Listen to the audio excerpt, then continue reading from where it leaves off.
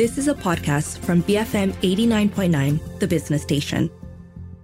The BFM Breakfast Grill, connecting you to the top people and ideas. Powered by U Mobile. 5G makes business sense. Good morning, you're listening to The Breakfast Grill. I'm Shazana Mukhtar. Every country is grappling with the existential threat of climate change, but for the little red dot of Singapore, the challenges are especially acute. It has limited land size and natural resources, but is also one of the most densely populated metropolises in the world. So what is the island state's plan to ensure that Singapore not only survives, but manages to thrive in the face of climate change? Joining me today to discuss this is Grace Fu, Minister for Sustainability and the Environment of Singapore. Minister Fu, good morning. Thank you very much for joining me today. Good morning. Selamat pagi. It's my great pleasure to be here. Well, last month, the United Nations issued a summary of its global stocktake. That's the report card on the implementation of the Paris Agreement.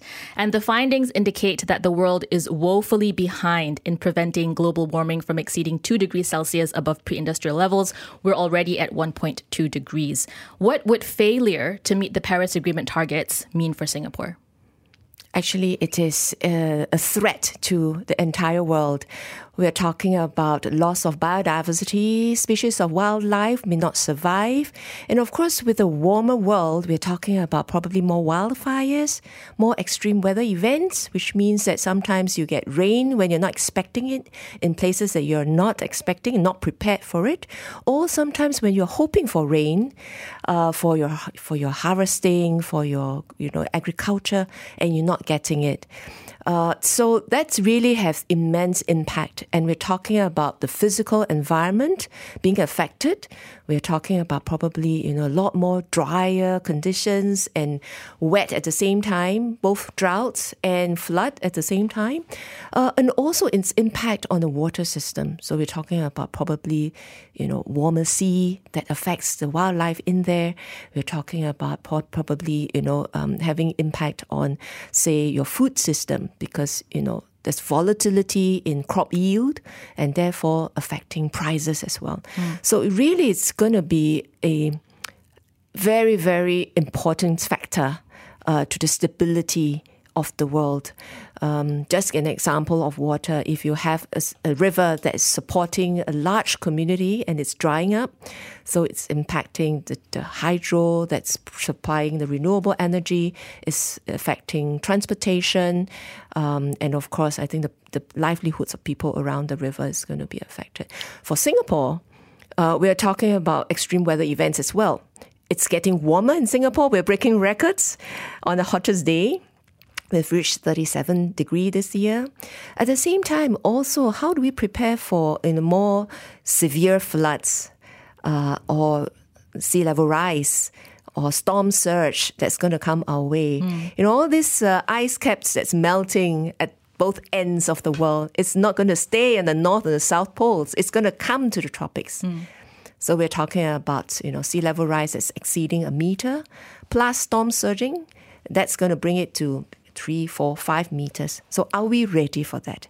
Are we ready to protect our people, their lives, their properties, when the sea level is going to come that high? So for us, it's really looking at a resiliencies of our infrastructure. It's talking about our water system. It's talking about our food system.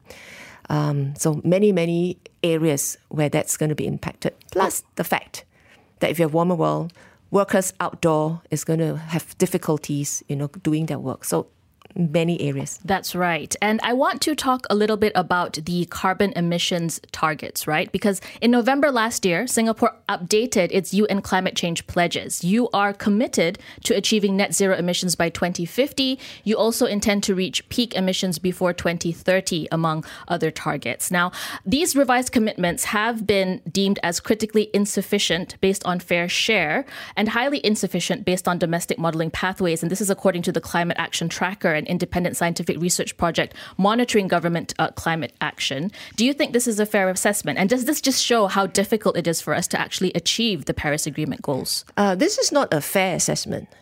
because when we have Paris Agreement, it's really on the basis that there's common but differentiated responsibility. So if you look back, maybe 20 years back, we have Kyoto Protocol, which was really the earlier version of a global agreement.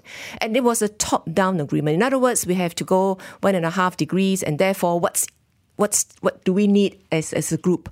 And that didn't go well at all, because countries are starting from different points. They have different contexts, they have different constraints, and you can't apply a same rule on all the countries, regardless of their sizes, regardless of their circumstances. So that didn't progress well, and so the world decided that that's not the model. Let's look for another model on climate, and that's Paris Agreement, which is on the basis that, okay, let's all do our very best, taking into consideration your economic status, where you are as far as development is concerned, and how do you transit at your own pace, do your very best, but taking into your own consideration, national context, for example. And that's why we have this very important agreement, which is common but differentiated responsibility. We have a common responsibility because the world is a collective global commons that we need to protect. But at the same time, we have differentiated responsibilities. The developed countries that have already progressed, that have already made economic progress, are already, well endowed. They should really bear more responsibility on climate action. Doesn't Singapore fall under that rubric? Oh, not at all. If you look at our period of development, it's probably in the last 3 decades. Whereas, the Western worlds have had their cars, have their locomotive, probably 80, 100 years before. And if you look at the CO2 that's in the world right now today, we're talking about past emissions causing global warming. So that's an agreed basis for all countries at Paris Agreement, that developed countries have more responsibility because they have already enjoyed the fruits of economic progress. They have the resources and technology, and it is their responsibility to help developing countries move along climate action. Right. So Singapore sees itself in the developing landscape in that. Yes, we are. Okay. Yes, we are. We will maybe delve into some of those details because 2 years ago, the government launched the Singapore Green Plan 2030, which takes a whole-of-nation approach to advance the National Sustainable Development Agenda and achieve net zero. It's a really wide-ranging plan, encompassing many moving parts, various stakeholders. Before we touch on a few of the pillars, I would like to ask you, how are efforts being coordinated among the many players? And more importantly, how is progress actually being monitored? So first of all, the Green Plan really is an integrated plan. It's a whole of government plan. In fact, it's an all-sector plan. There are many parts in there. It's not just for climate action. It's also for sustainable development. So give you an example. We're talking about sustainable development with regard to, say, food resources. And Singapore wants to look at the resilient future when our food supply is actually more secure. So we're thinking, we are working on building our own capability. When we start growing food onshore, we are actually importing carbon onshore.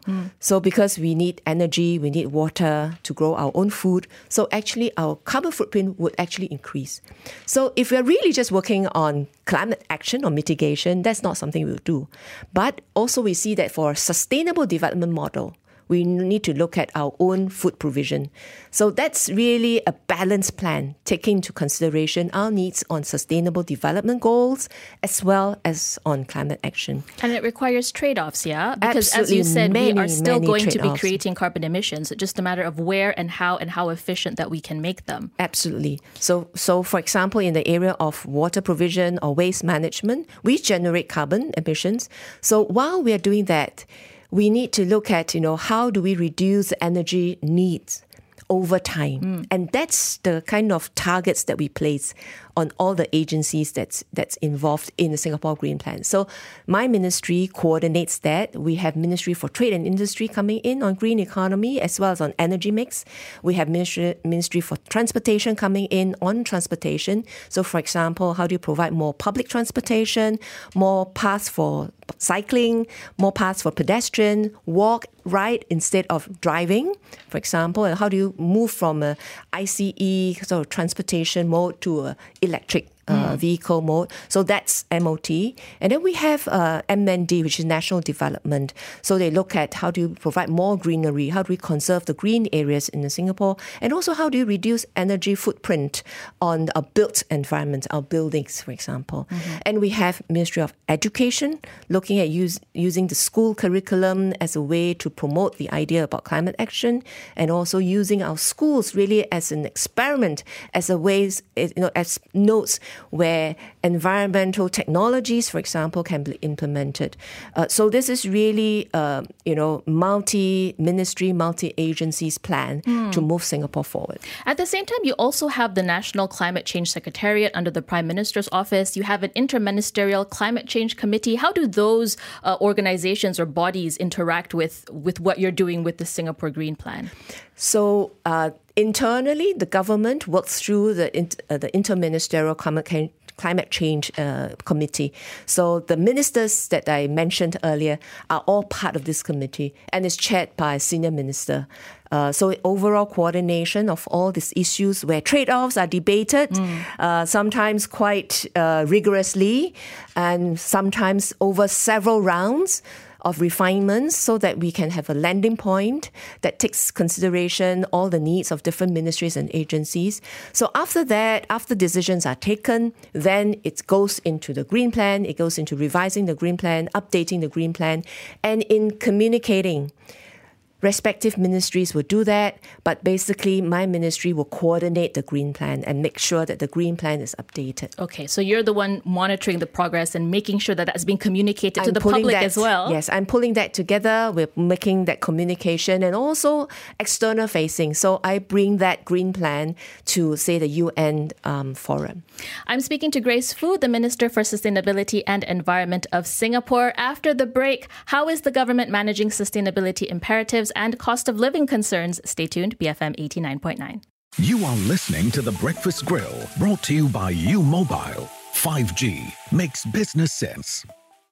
Thanks for staying tuned to The Breakfast Grill. I'm Shazana Mokhtar, and with me today is the Minister for Sustainability and Environment of Singapore, Grace Fu. Earlier, we were discussing Singapore's Green Plan 2030, the different responsibilities of the government stakeholders. I'd like to zoom in on one of the 5 pillars of the Green Plan, and that is on the energy reset. So presently, over 90% of Singapore's electricity generation comes from natural gas, arguably the cleanest fossil fuel, but still a carbon emitter. And although you have some capacity for solar power generation, it's not going to be enough to cover Singapore's electricity needs, which means importation of renewable energy is going to be crucial. We do have a lack of regional infrastructure when it comes to RE at the moment. Where do you see your imports coming from? Well, we have started a little importation pilot, 100 megawatts, that comes from, I believe it's Laos. And that has allowed us to test whatever grid system that we have and sort out all the regulatory, all the technical issues for that grid to happen. It took a very long time for that pilot project to come up, though. It did. Yeah, it's about time. So we're very happy from MSE's point of view to see this really getting into action. And I think that's, in a way, proving the concept for all of us that's involved. And we hope to see a bigger, more extensive and more robust ASEAN grid being a reality. And that will actually add energy resilience to the system. It's not for Singapore, it's for all countries that are participating. So anyone actually can come in and support one another. As you know, when you run systems, sometimes you do have problem in one area. And if you're on your own, and that's the only system that you have, it's not going to be very resilient. But if you have a grid system, so if one's down and you have, supply from another to support it, I think it makes for better energy security. Where do you see the obstacles to coming up with this ASEAN grid? Well, a lot, of course, is cross-boundary. So I think international collaboration is most important. I think our pilot project has proven that, we can go above some of the regulatory, some of the legal issues. So really, it's now for political will for the countries to participate actively. Earlier this year, the Malaysian government lifted our ban on export of renewable energy. And I'm wondering how Singapore is viewing this. How are discussions with Malaysia shaping up in terms of a cross-border mechanism that would allow us to export renewable energy to Singapore? Well, I'm not personally involved in the negotiation, but I would like to say that, there's a lot of momentum going on this front because increasingly, countries are seeing this new climate action really as a new opportunity for new technologies and new sources of energy. So countries, I have one professor telling me that solar, for example, is the most democratic source of power because all parts of the world get solar, right? So whether you are rich or poor, you get solar, the same amount. So arguably, so you can actually tap this new source of energy. The cost of providing solar has dropped significantly over time. So actually, this is a new source of economic opportunity, and it's there for every country to participate. And so as the world transit to alternative energy sources, I think it's really worthwhile for all of us to take a pause and say, how do I play? How do I participate as the world transit? Who will be the winner? And how can I be there picking the winner?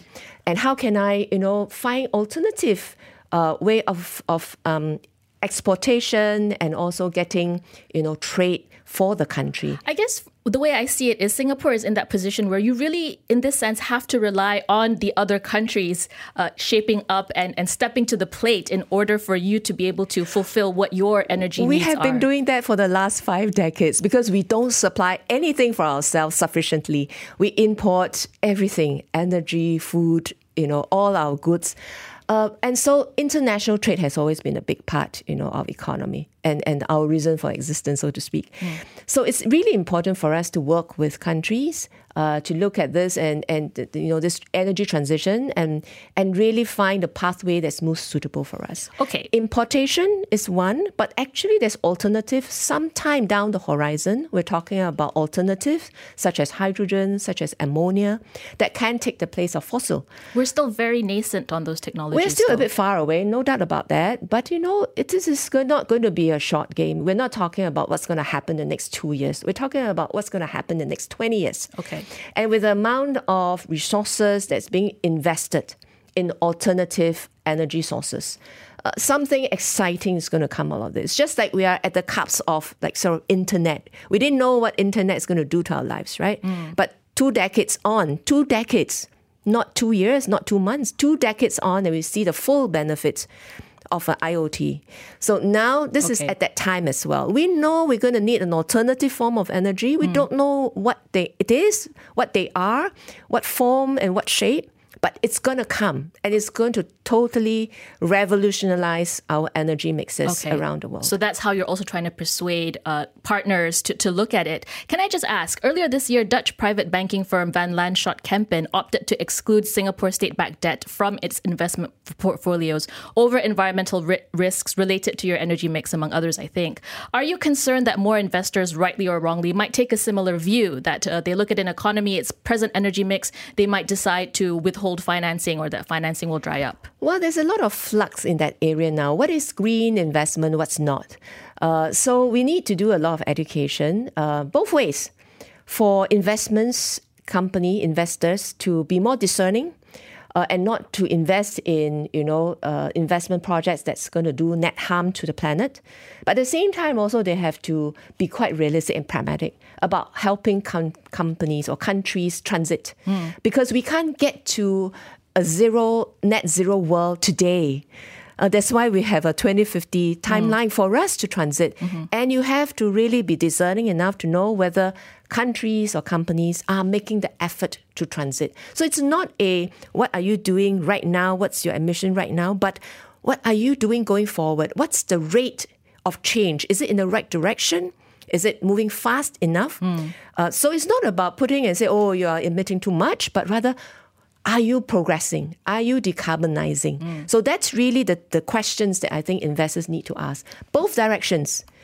Whole countries and companies to accountable to their NDCs and make sure that what they promise in their targets, in their plans, are being implemented. Okay. But do not take an absolute position and the say black and white position is where things that suddenly you are get too difficult. high or you're too low, because we all have different starting points. We have different economic structure. I want to touch on this decarbonization effort. And the centerpiece of Singapore's plan is arguably the introduction of a carbon tax in 2019. It has been initially priced at 5 Sing dollars. It's going to be increased to 25 Sing dollars next year, with a view to reaching between 50 to 80 Sing dollars by 2030. The hike in carbon tax is coming at a time when the global economic outlook is cloudy at best. Singapore's economy has taken a hit this year because of external weakness, with GDP growth projected to fall to just 1%. Will higher carbon taxes next year have negative consequences for economic sentiment? The last few years have been very tough for everyone. We're talking about Ukraine war really impacting energy prices, food prices, fertilizers, for example. At the same time, it has also, coming out of COVID, it has really, weakened many governments in terms of, their financial positions. So it's not the best conditions for climate action. Admittedly, that's the position that we are in. Carbon tax, on the other hand, we are very mindful that it's really not a source of revenue for the government. Okay. We have publicly said that whatever that we're collecting from carbon tax is going to go into the sector. It's really a way to cause change. So we tax the emitter very fairly from the first ton of emission. It's not from a certain cap or certain limit. We do not exempt sectors as well. So all the sectors that emit large emitters will get taxed, including some government infrastructure. But then we're going to put in whatever they've collected into energy efficiency projects. So if you have a new technology, you have a new equipment, you have a new process that you want to implement to reduce carbon emission, come to the government. Government will give a grant, co-invest with you. So we have already said that in the first few years of this carbon tax regime, the government is actually going to put in more than we have collected. Because what we really want is to tax the emitter and then give back, on the other hand, maybe to the same company who's putting measures to reduce emission. So it's really to cause a change for companies to say, hey, if I'm going to pay the government in taxes $25 or $45 per ton, if I have a technology that's cost me $10 per ton, it makes sense. But not when carbon emission does not attract any tax. When it's free to just emit CO2, there's no externalities that's being caused by companies.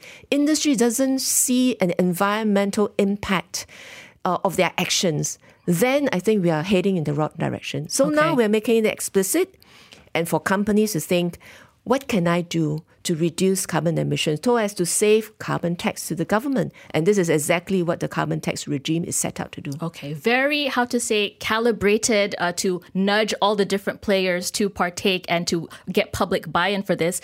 Minister, in the minute that we have, I would like to talk about Malaysia-Singapore ties and where you see a cooperation in the green economy going forward. How reliable a partner is Malaysia when you think about the food and water supplies that you need? Where do you see collaboration moving going forward? Every country will have to consider their requirements and also their context and also have to contextualize their decision making. So we have to work with partners. Malaysia is our closest neighbor. There are many linkages between the two countries. On the environmental side, we're sharing the same channel. We have to make sure that, the marine life around us, the shared space that we have are protected. Sometimes we share the same airspace, so air quality is a common problem amongst us. Has political change on our end affected how you plan for this? We always have to meet up with our new counterparts and establish relations again. And of course, I think like all countries, we make decisions really taking into consideration all factors. So that's an important consideration to establish, relations with Malaysia. And we do that. And that's the reason why I'm here also, to call on my counterparts, to introduce myself and to meet people and to say that, hey, we are here to explain our policy context and hope to create friendship going forward. Minister Fu, thank you so much for speaking with me today. Thank you, Shazana. I've been speaking to Grace Fu, Minister for Sustainability and Environment of Singapore. This has been The Breakfast Grill on BFM 89.9. The BFM Breakfast Grill, brought to you by U Mobile. 5G makes business sense. You have been listening to a podcast from BFM 89.9, the business station. For more stories of the same kind, download the BFM app.